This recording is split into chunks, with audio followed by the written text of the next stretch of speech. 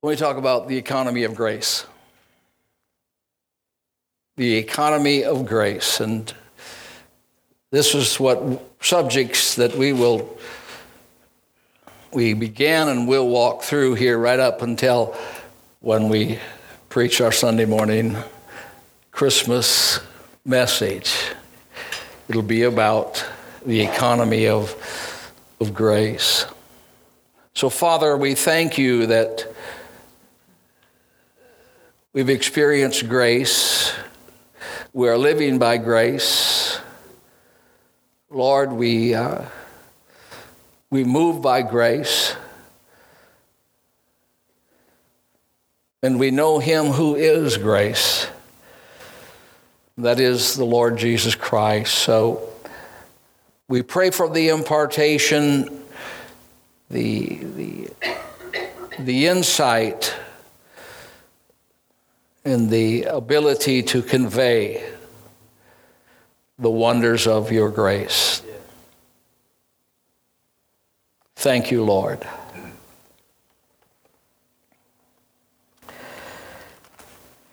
It is humanly impossible for us or anyone to completely understand how big and deep and wide the grace that God offers to us really is. The word from which grace is rendered is the word charis, and if I was to ask you to define grace, most everyone would say the unmerited favor of God, and indeed it is that, because grace is God's idea. But grace has an expandable definition and elements to it. Grace is activity. That unmerited favor of God is probably the most active element, even though not always recognized. It takes place in your life. The word charis literally means grace that has a divine influence. A divine influence upon your heart and its reflection in your life. The manner and the act of favorable attention resulted in the heart becoming, this is about part of the definition of charis or grace, resulting in the heart becoming delightful, calm, happy, pleasurable, cheerful, and well off. Woo. Grace. Grace is a word that's all about God. And it is nothing more than God himself. It is unmerited divine assistance.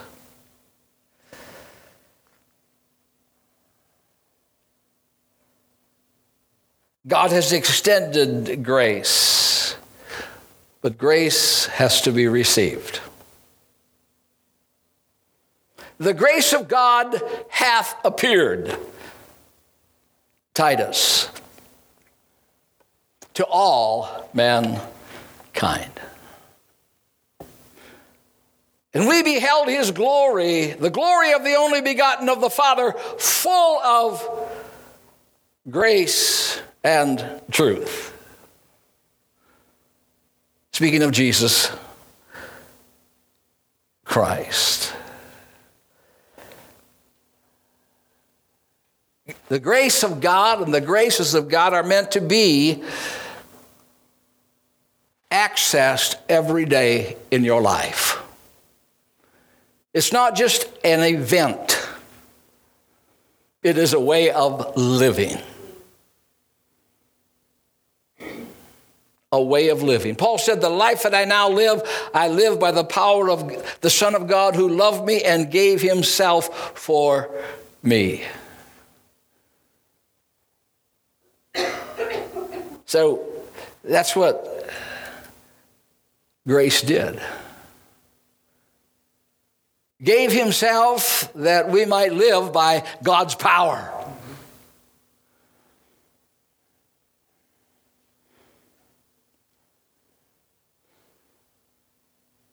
When we pray, we are practicing the element of drawing on grace. Whether we are receiving salvation or preparing for service. Hebrews says, let us come boldly to the throne of what? Grace. Grace is a reigning element. Throne is a metaphor about reigning. You shall reign in life by one Jesus Christ, who, by the way, is the grace of God appeared. Wow.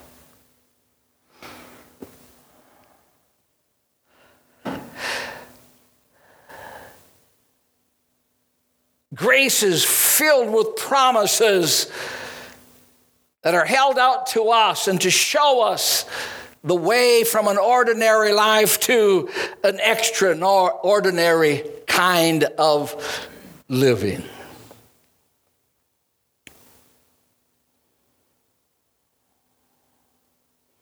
God is, in his grace, is not out to get you. He's out to give to you. Amen. It says that goodness and mercy shall follow you all the days of your life. You don't have to be afraid of the days of your life. God has went ahead and said that there is going to be goodness and mercy. And I'll show you, as we move on that, it's everywhere. You say, well, Pastor, what about the bad days? Well, it's probably because you're not looking at grace. You're not accessing grace. Grace has an amazing ability to take our weaknesses and turn it to strengths. It has an amazing ability to take the arena where we are short and, make it more than enough.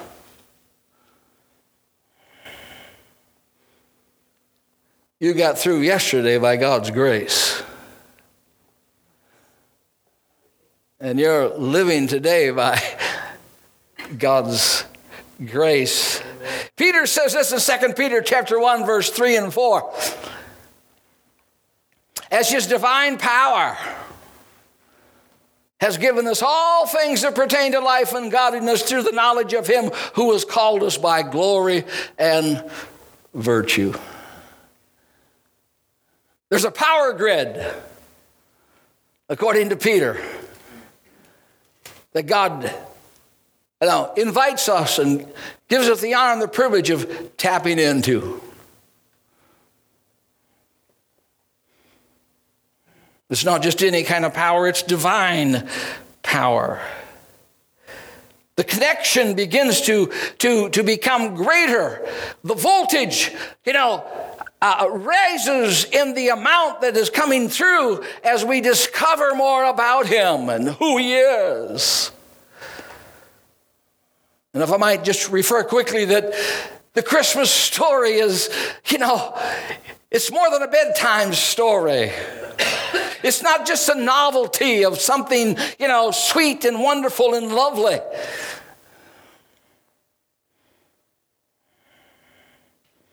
It's an amazing display of the divine power of God.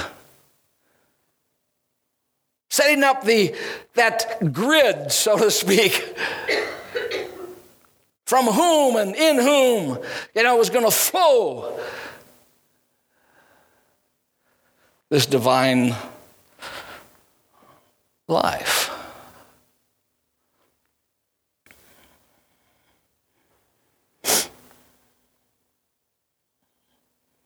Grace is that divine assistance. It says in verse 4 that by which we have been given exceeding great and precious promises, that through these we might be partakers of divine nature. It is a wonderful, couldn't get that word out, power of deliverance.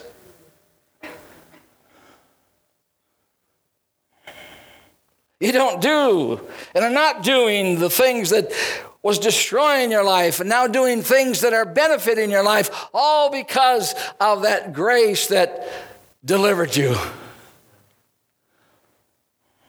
Is there room for improvement?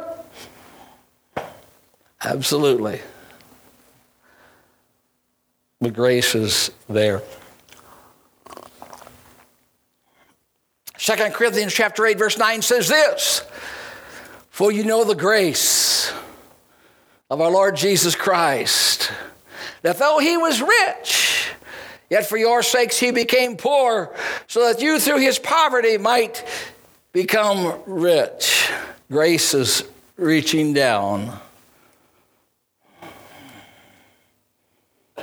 Grace is the greatest exchange that have ever transpired.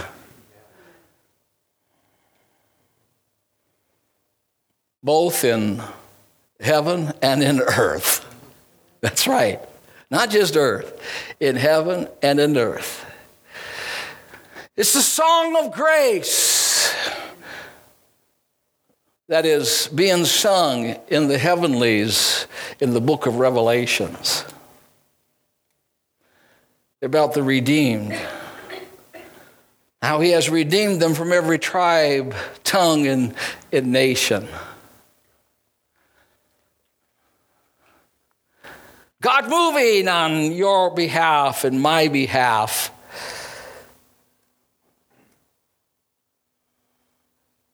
When we didn't even not only deserve it, but no promise on our part. Grace is poverty's triumph. It's poverty's triumph.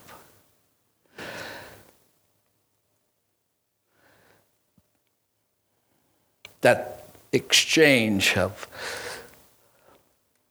spiritual destitute now being rich spiritually.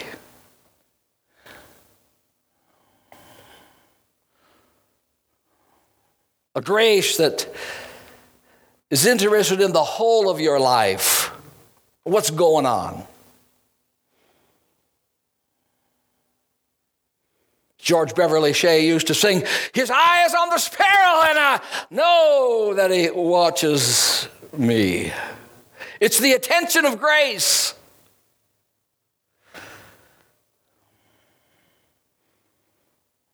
And out of that word, of course, we get graciousness. There are so many aspects to the grace of God. One of them is God's gentle care. And he says in Isaiah 43, 42 and 3, a bruised reed he will not break, or a smoking flax he will not quench. He's telling us that the green buds are regarded by Christ as well as the ripe and the grown fruit. Every aspect of the process. It's got so many facets to it and so many dimensions to it.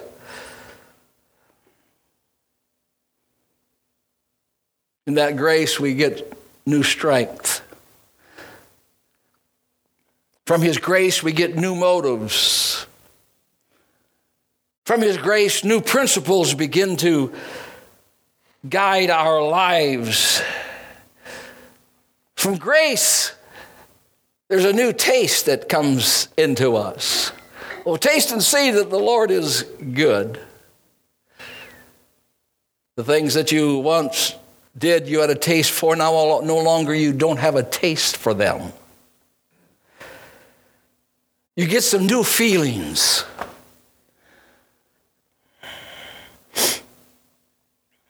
And grace gives you new aspirations. Where does that vision come from? Where does anticipation come from?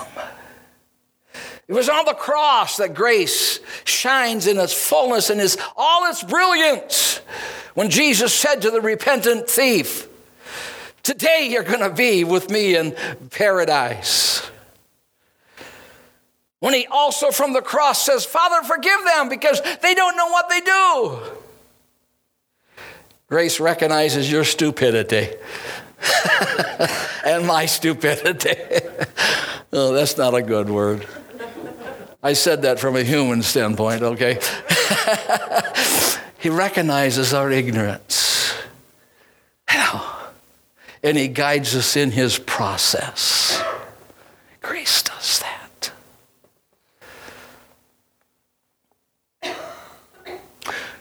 In Wednesday night, we've been studying the fruits of the Spirit, which is really a breakdown of the activity and the work of grace in our lives. It really is.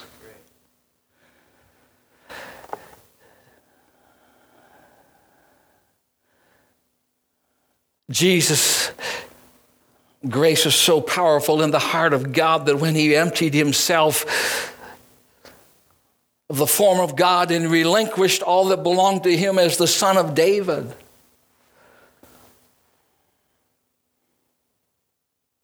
and though he still has the promise of reign in the Son of David, but so that he could go ahead and execute grace for humanity, he says, "I'm not going to rush the throne. I'm going to give time for grace to work." Moved.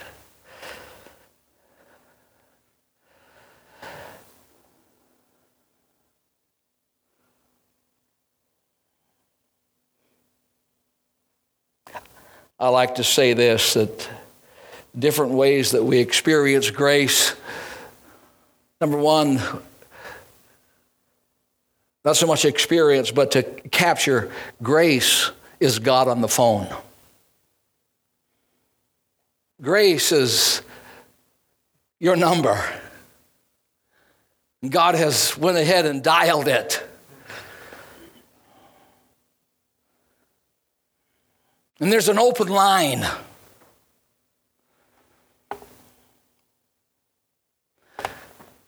There's a song that I grew up on as a young person. It's called The Royal Telephone. Anybody know that one? Nobody don't know that one. You know that one? Awesome. Central's never busy, always on the line. You can hear from heaven almost any time. 'Tis a royal service, free to one and all. Telephone to glory, give that royal line a call. Hebrews says, why don't you come before the throne of grace so that you can receive grace and mercy in the time of need. Hebrews says, I recognize that there is going to be moments and situations in your life,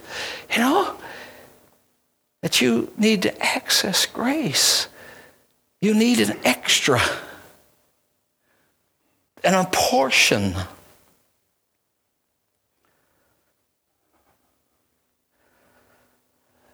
And there is a scepter. It's called the scepter of grace. Remember Esther. knowing that going before the king, even though the king was her husband, that the rule of the land was as if the scepter didn't get raised. When you walked into his presence, your life was over.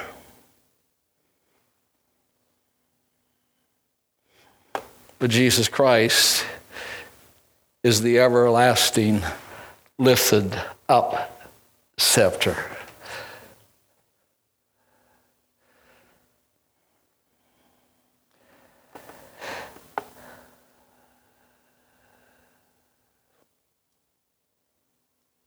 Grace.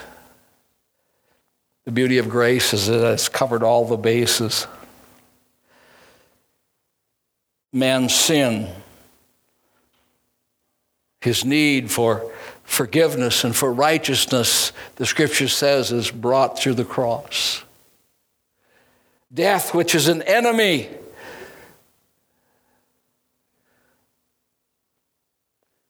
is now eliminated because of regeneration and restoration that's brought about by the resurrection.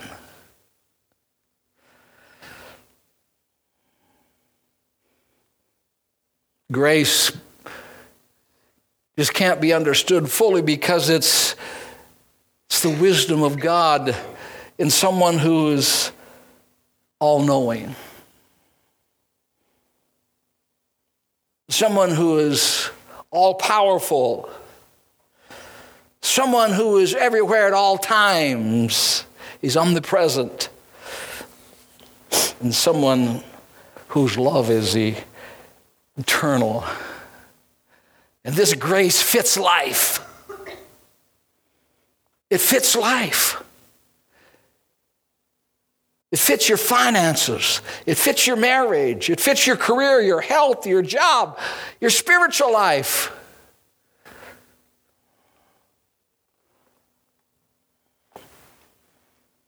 God has tailored it to work in all areas of life. Peter recognized it and he called it the manifold grace of God. The manifold, the many-faceted grace of God. A manifold, all these mechanics in here, motor people have a manifold. There's a one center, you know what I mean, of input, but it filters out into the rest. The manifold grace of God. The wonderfulness of grace is that it's for all of Earth's journey in activities. It guides us to the new horizons. It's grace that turns our despairs into hope. It's grace that enlivens us and enables us. Grace is that change agent that's going on. When you say, oh, I wish I wasn't that way. I wish I wouldn't have responded that way. It's just the voice of grace, which is the voice of God. But it's not just a direction of God, it's an empowerment of God. It's an assistance of God. The law gave plenty of direction, but it was short on assistance.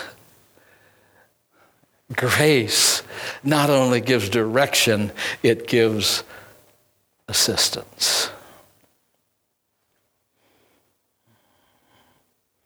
Grace is so amazing and so wonderful and so personal that it says, let your speech be seasoned with grace. Begins to affect how you say things, what you say. It gives you an endearment into a conversation.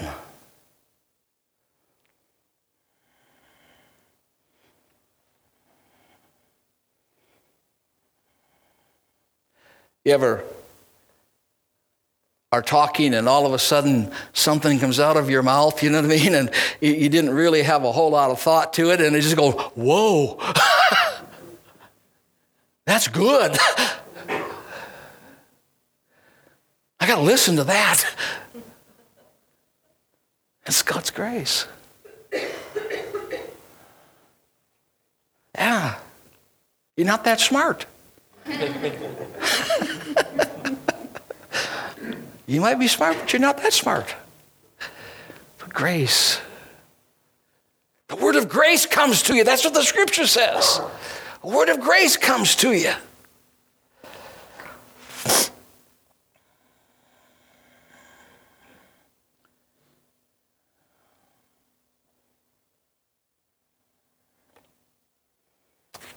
There are the methods of grace. There's the consolation of grace. According to Peter, it's his exceeding and precious promises. Grace is helping you reach. Grace is what gives you anticipation and expectation based upon what grace has already written and said. Grace gets you from here to there, from first base to second base, and eventually home. Grace does it.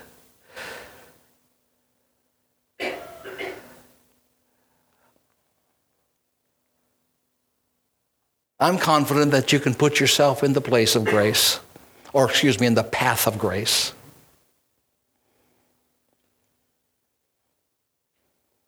You don't have to be perfect to receive God's grace. You just need to ask. Ask and it shall be given.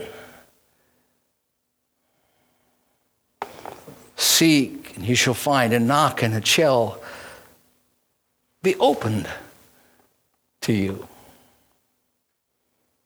The amazing progressiveness. Think about that. God is just awaiting your request.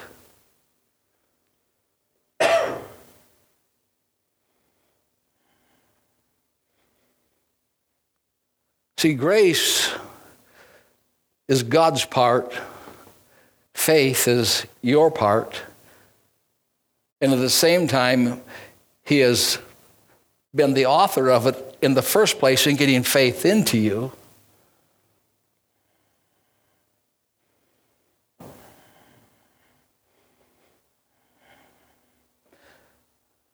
Mary, in the midst of confusion and not being able to understand, made no sense at all. She just went ahead and says, I'm just going to let grace do its work then. Be it unto me according to the word of the Lord. Grace figures it out. Grace makes it happen because grace is none other than God Himself. Based upon the merits of Jesus Christ and not your merits. Grace is not, performance-oriented, yet it is an amazing performer.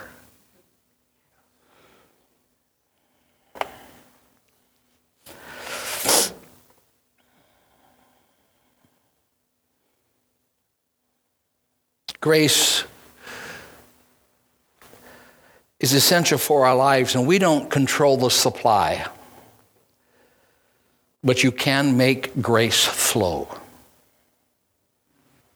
You can make grace flow. God has given, us circuits to connect, pipes to open.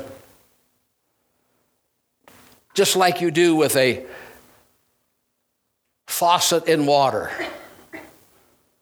The water is there, but you have to turn the faucet. The electricity is there, but you have to go ahead and flip the breaker.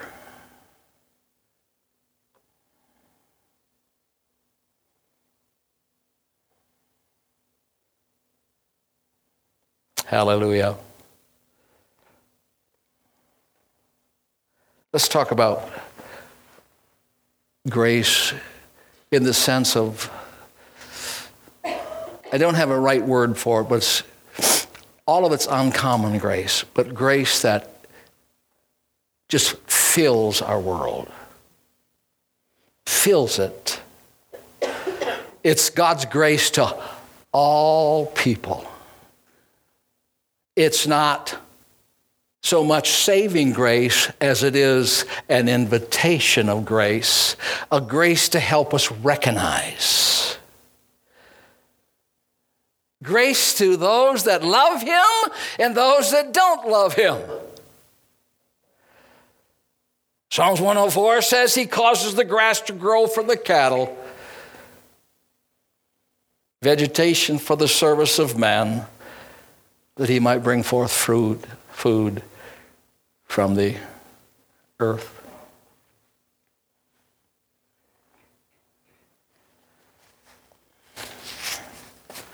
Harvest is evidence of grace.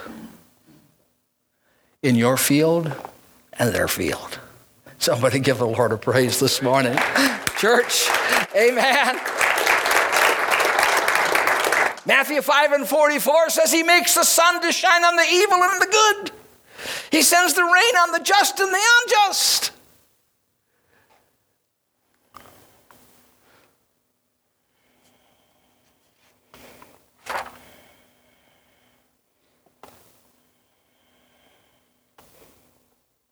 I'm long ago stopped being envious of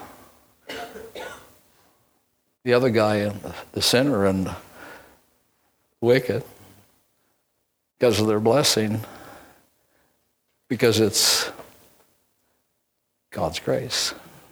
Hallelujah. It says in Luke chapter 6, he's kind to the unthankful and the evil.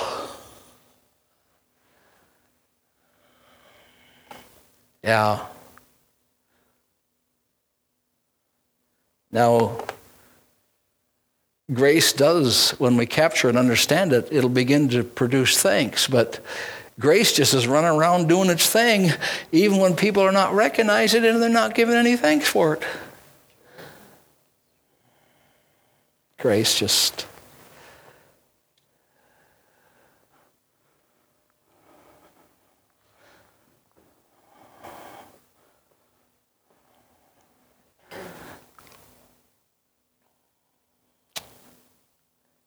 There's a picture of the reach of grace, and it's found in 2 Chronicles chapter 33, and it's the young man and the king is called Manasseh. He comes to the throne at the age of 12.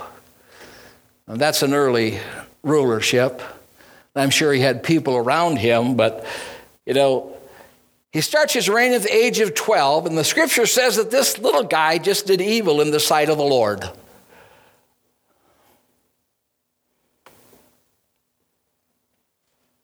He built altars in the high places. In other words, God says, this is where you should worship. And he says, now, guess what? We're going to make it convenient for you so you don't have to travel so far. So we're going to set up some worship centers in other places.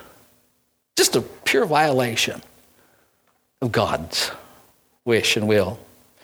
He worshiped the stars. He even took the Lord's house and he built altars to his gods in the Lord's house.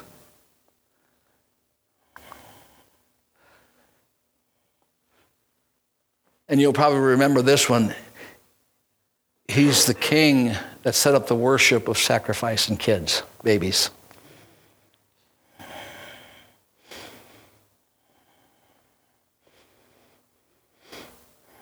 Trouble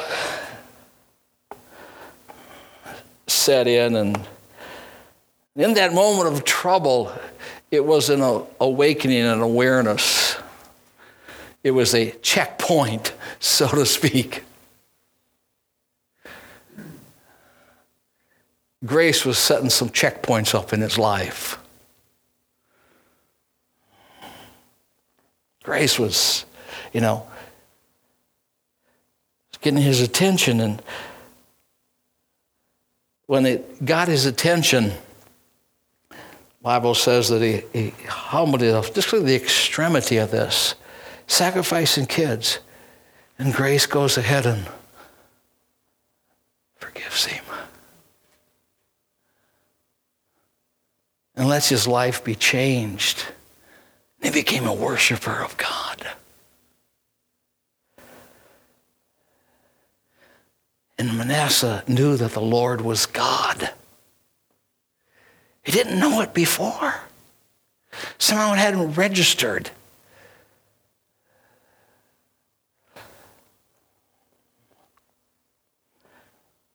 How would you like to be the woman in the Bible whose name is Sinner?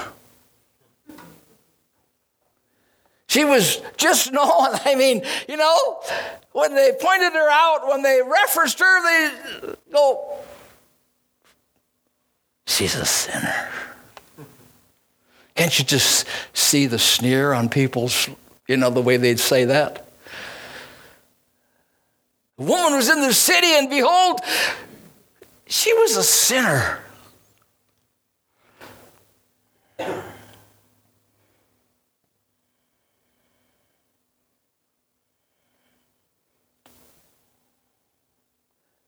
And yet, the scripture references her.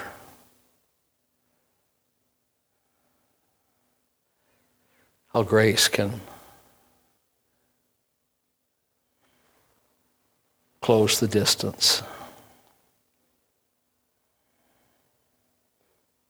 The dying thief, we talked about Saul of Tarsus.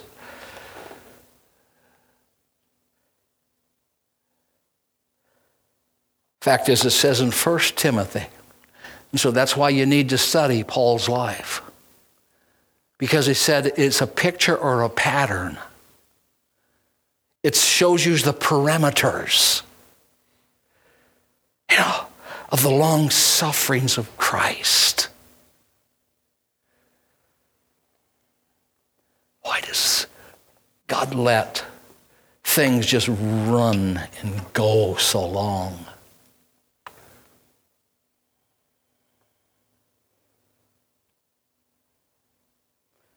And then comes alongside and gives mercy. Paul's life, who had been killing Christians,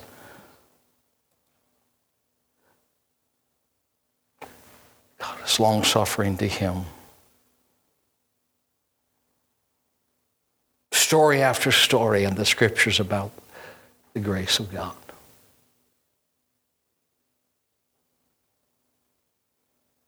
The Philippian jailer, the runaway servant. The wonderful thing about grace, it was planned.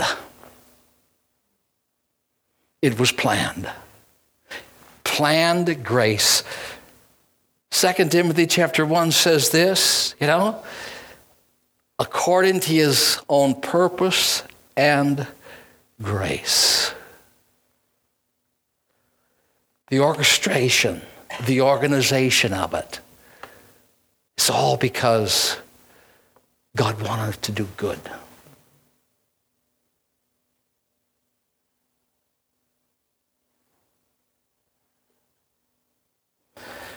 It says that the goodness of God leads men to repentance.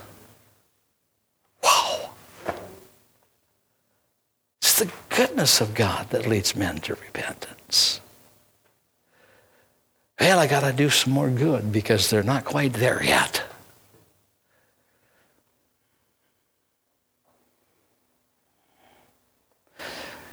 This grace is a regenerating grace. It is an infusion of life. According to Ezekiel, as he prophesied, he looked down into this time. He said, I'll give you a new heart and a new spirit. I'm going to put my spirit within you. And then there's that dynamic power that comes from that transformation. He says, and you're going to just walk in my ways.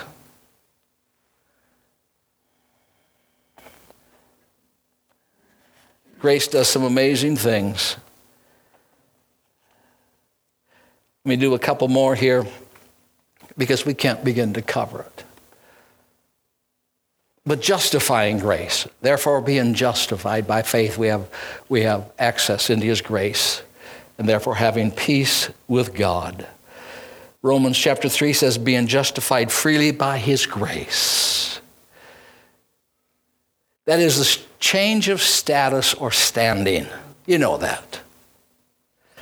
It's a legal declaration of God in which the person's sins are forgiven and Christ's righteousness is imparted to them, being received by faith. You hear about it, you believe it, you know what I mean? And it becomes a reception into your life. It is being delivered from the consequences of your sin, the judgment of your sin. Justifying grace. But there's more. There's the adoption of grace. The adoption of grace. So the judge is just not saying, you know what I mean? Okay, this is the verdict. We're forgiving you. It's over. He says, I'm going to make you part of my family. So we not only get a status and a standing, you know what I mean? But we get to be adopted into the family of God. Having determined or predestined us to adoption as sons by Jesus Christ.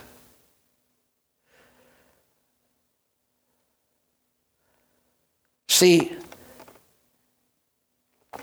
this sonship thing is the apex of it, church. It's right and it's good and it's a great thing to be loved and to be, forgiven and cared for. But to be a son is greater. It says in John chapter 1, for as many as received him, to them gave he power to become the sons of God. It says in John chapter 3, 1 John chapter 3 and 1, beloved, now are we the sons of God. And he goes on to talk about, the future elements of the son. But he says, I want you to know something. God has adopted you as his own child. He is now your father. And as a father, he is your provider and he is your protector. He is your teacher. He's your guide.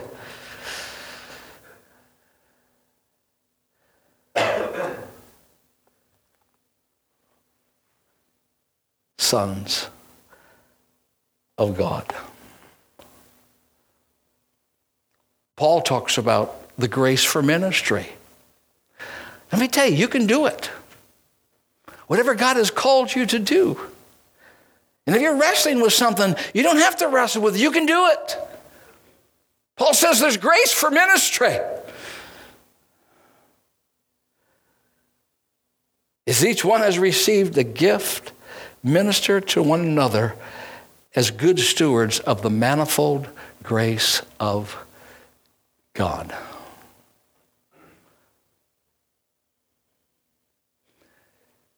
You only fall short of the grace of God when you don't appropriate the grace that has been given for the cause for which you have been called. Now, obviously, there's a development of grace, not so much in grace itself, but in us. But, you can do it. That's why Paul said, I can do all things through Christ who strengthens me. He says, my weaknesses don't become really a challenge because of the grace of God. Grace. It is not only the acceptance of God, it is the empowerment of God. To each one has been given grace according to the measure of the gift of God.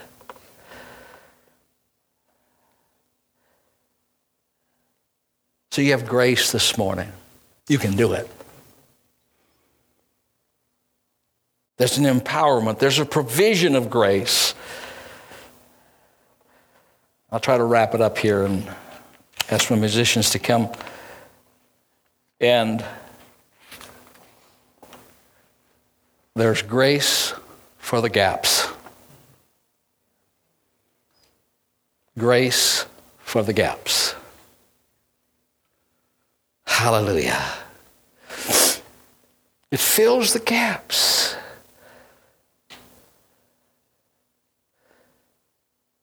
His grace is always enough.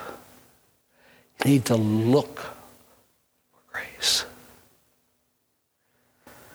You need to see his grace. The grace to guide you. It says in Ephesians chapter 4, but God being rich in mercy, in great love, when we were dead in trespasses, he made us alive together with Christ, for by grace are you saved. And he raised us up with him to seat us in heavenly places in Christ Jesus.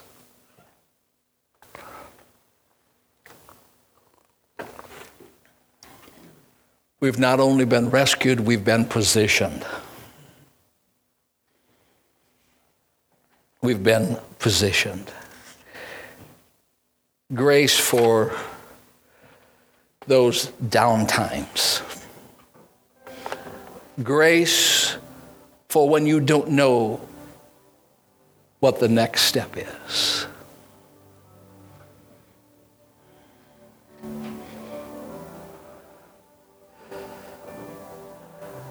Grace. The one great mystery of grace is, let me read it for you. I wrote it down. Sometimes there are those unspoken prayers embedded deep in the recesses of our soul, in hopes that are waiting to surface that can't be vocalized, unleashed, or discovered unless we go through the valley and the forest. Why do I go through them?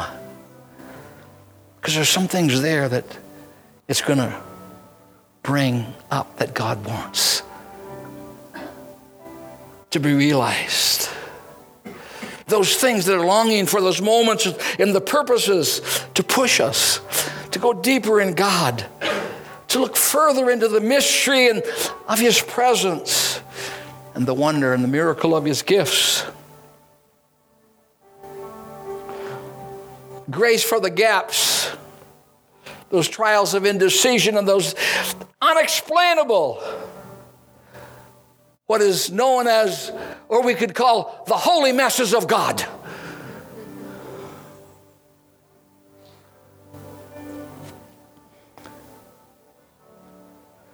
I would say that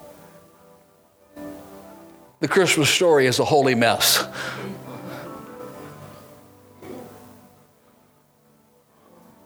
Yeah, think about it, read it. It was such a holy mess that when Jesus was ministering, it was still following him.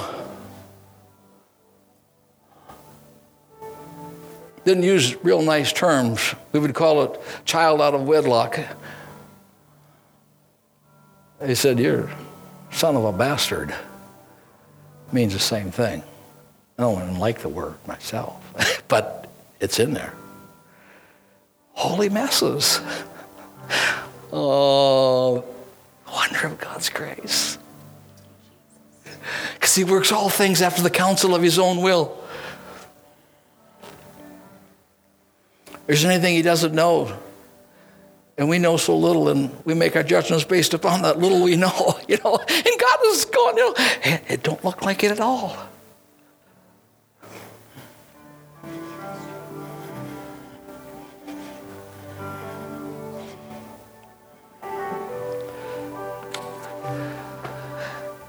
Grace has got a bucket list for your life, and I choose that word because that's a real big term today. You know what I mean? What's your bucket list? What is it that, you really like to see happen, really like to take place? Well, grace has got a bucket list. I have come that you might have life and that you might have it more abundantly.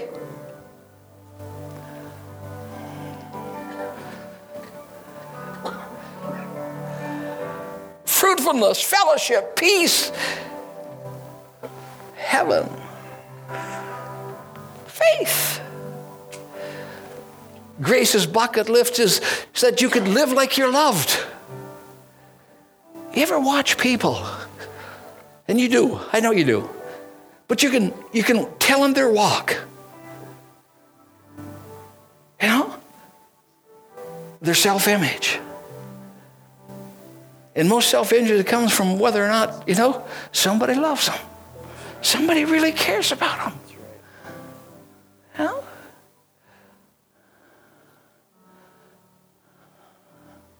I don't have a dress code, but boy, let me tell you, sometimes a dress code tells me a whole lot about what that individual thinks about themselves.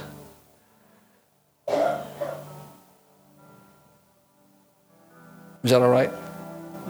I mean, I'm not talking about getting judgmental. I'm talking about you just go ahead and walk up and find out about them once. And see their self-image.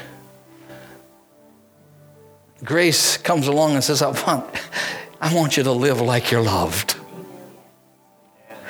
I want you to live like you belong. I want you to live like you got a place. I want you to live like you got a future.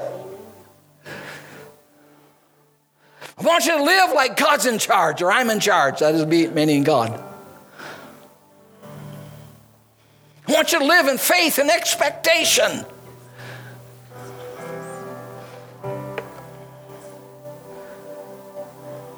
I want to live with passion. Stand with me this morning and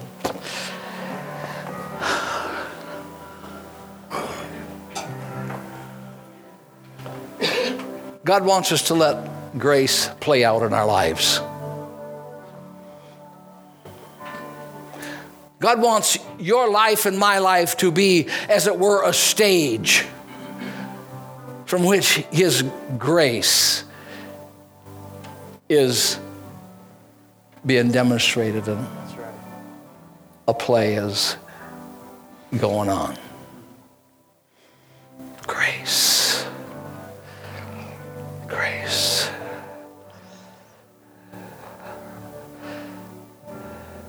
He didn't just take care of your past. He's wanting to take care of your future.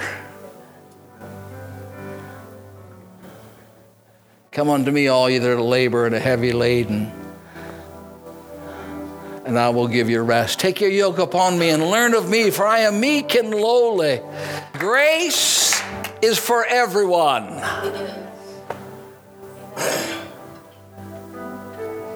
Grace is for... Hallelujah. Now, what was it about that helped Noah find grace? Very simple. He had heard something about God. He had heard something how God was merciful and God was gracious. And he started to look for it, because that's what that means. Noah found grace. When you find something, you're looking for it. And that's all you got to do is look for it. Just look for it. God will make sure that it arrives, so that you can identify it and see it, and it's there. Just look for it. Every day. Every day.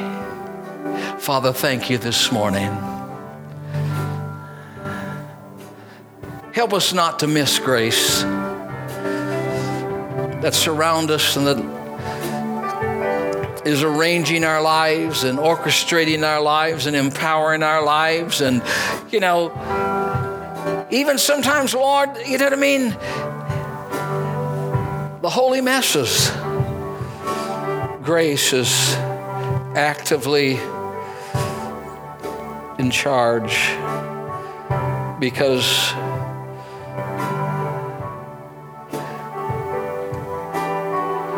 thank you, Lord, this morning we don't have to qualify for it. We just have to have that extra measure that goes beyond just what you bless society and the world with. There can be a measure of grace in our life for whatever you've called us to do. We give you thanks. We give you praise. Thank you this morning for your grace. And all the people said amen? All right. God bless you today. Amen.